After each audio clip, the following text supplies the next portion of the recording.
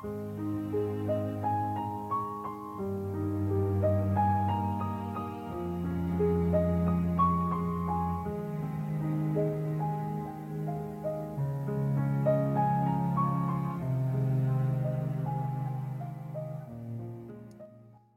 a good Thursday morning to you. And again, I hope your week has gone well thus far.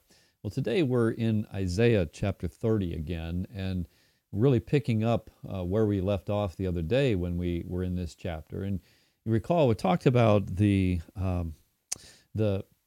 expressions of a rebellious people, a people who've turned their back on God, and how they say to the preachers of the time, don't preach hard things to us. Preach smooth things to us.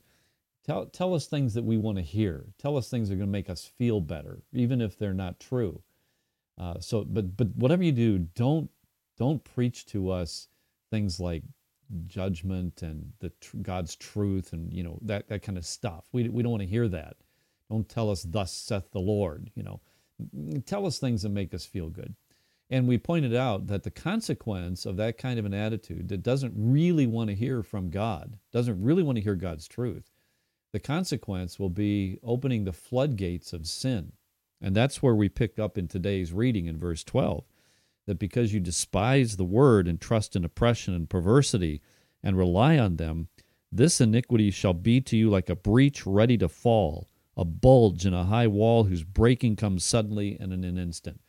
And we pointed out when we anticipated this the other day that that's what we're experiencing right now in our own land. We're experiencing the floodgates of iniquity being opened because of a generation or two ago, there was the determination not to listen to the words of God and to get rid of all scriptural influence, even from things like our schools and so on and so forth. By the way, in that regard, I know I sound like an old man now, but even in the mid-'60s, when this cultural tide was turning, I attended elementary school. It was in 1967, 8, 9.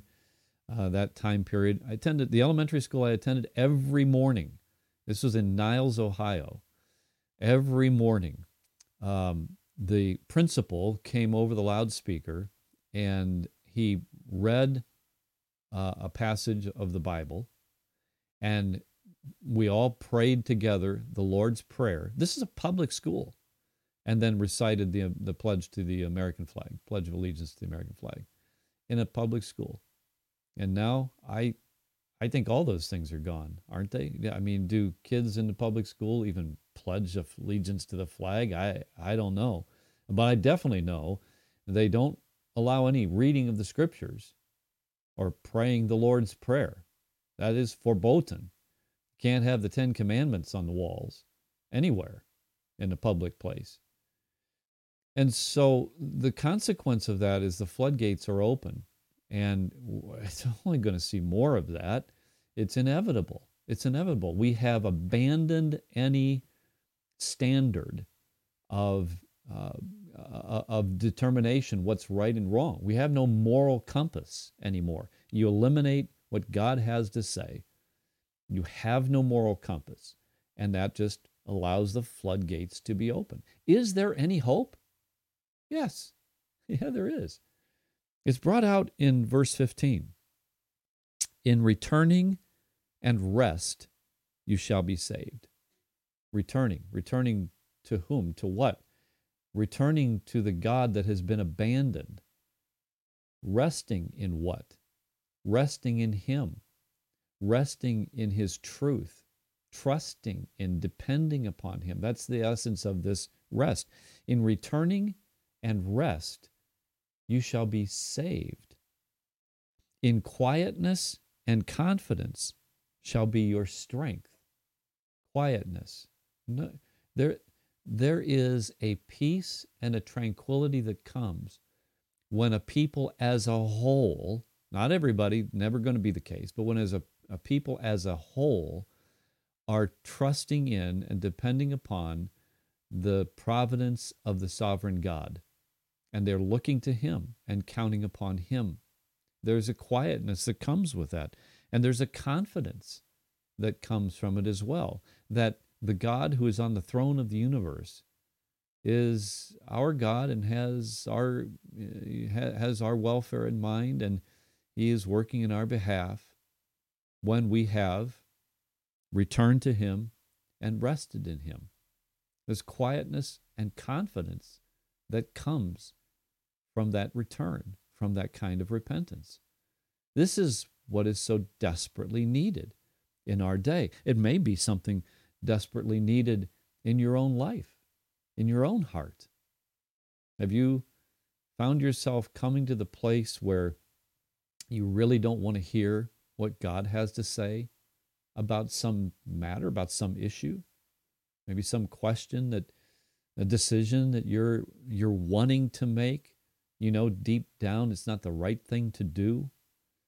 And someone comes up alongside you, puts their arm around you, say, hey, you know, I really don't think you ought to go down that road. I mean, here's what God has to say. Do you find yourself pulling away, if not literally, at least in your heart and your mind, you're pulling away from such counsel, saying, you know, I really don't want to hear that.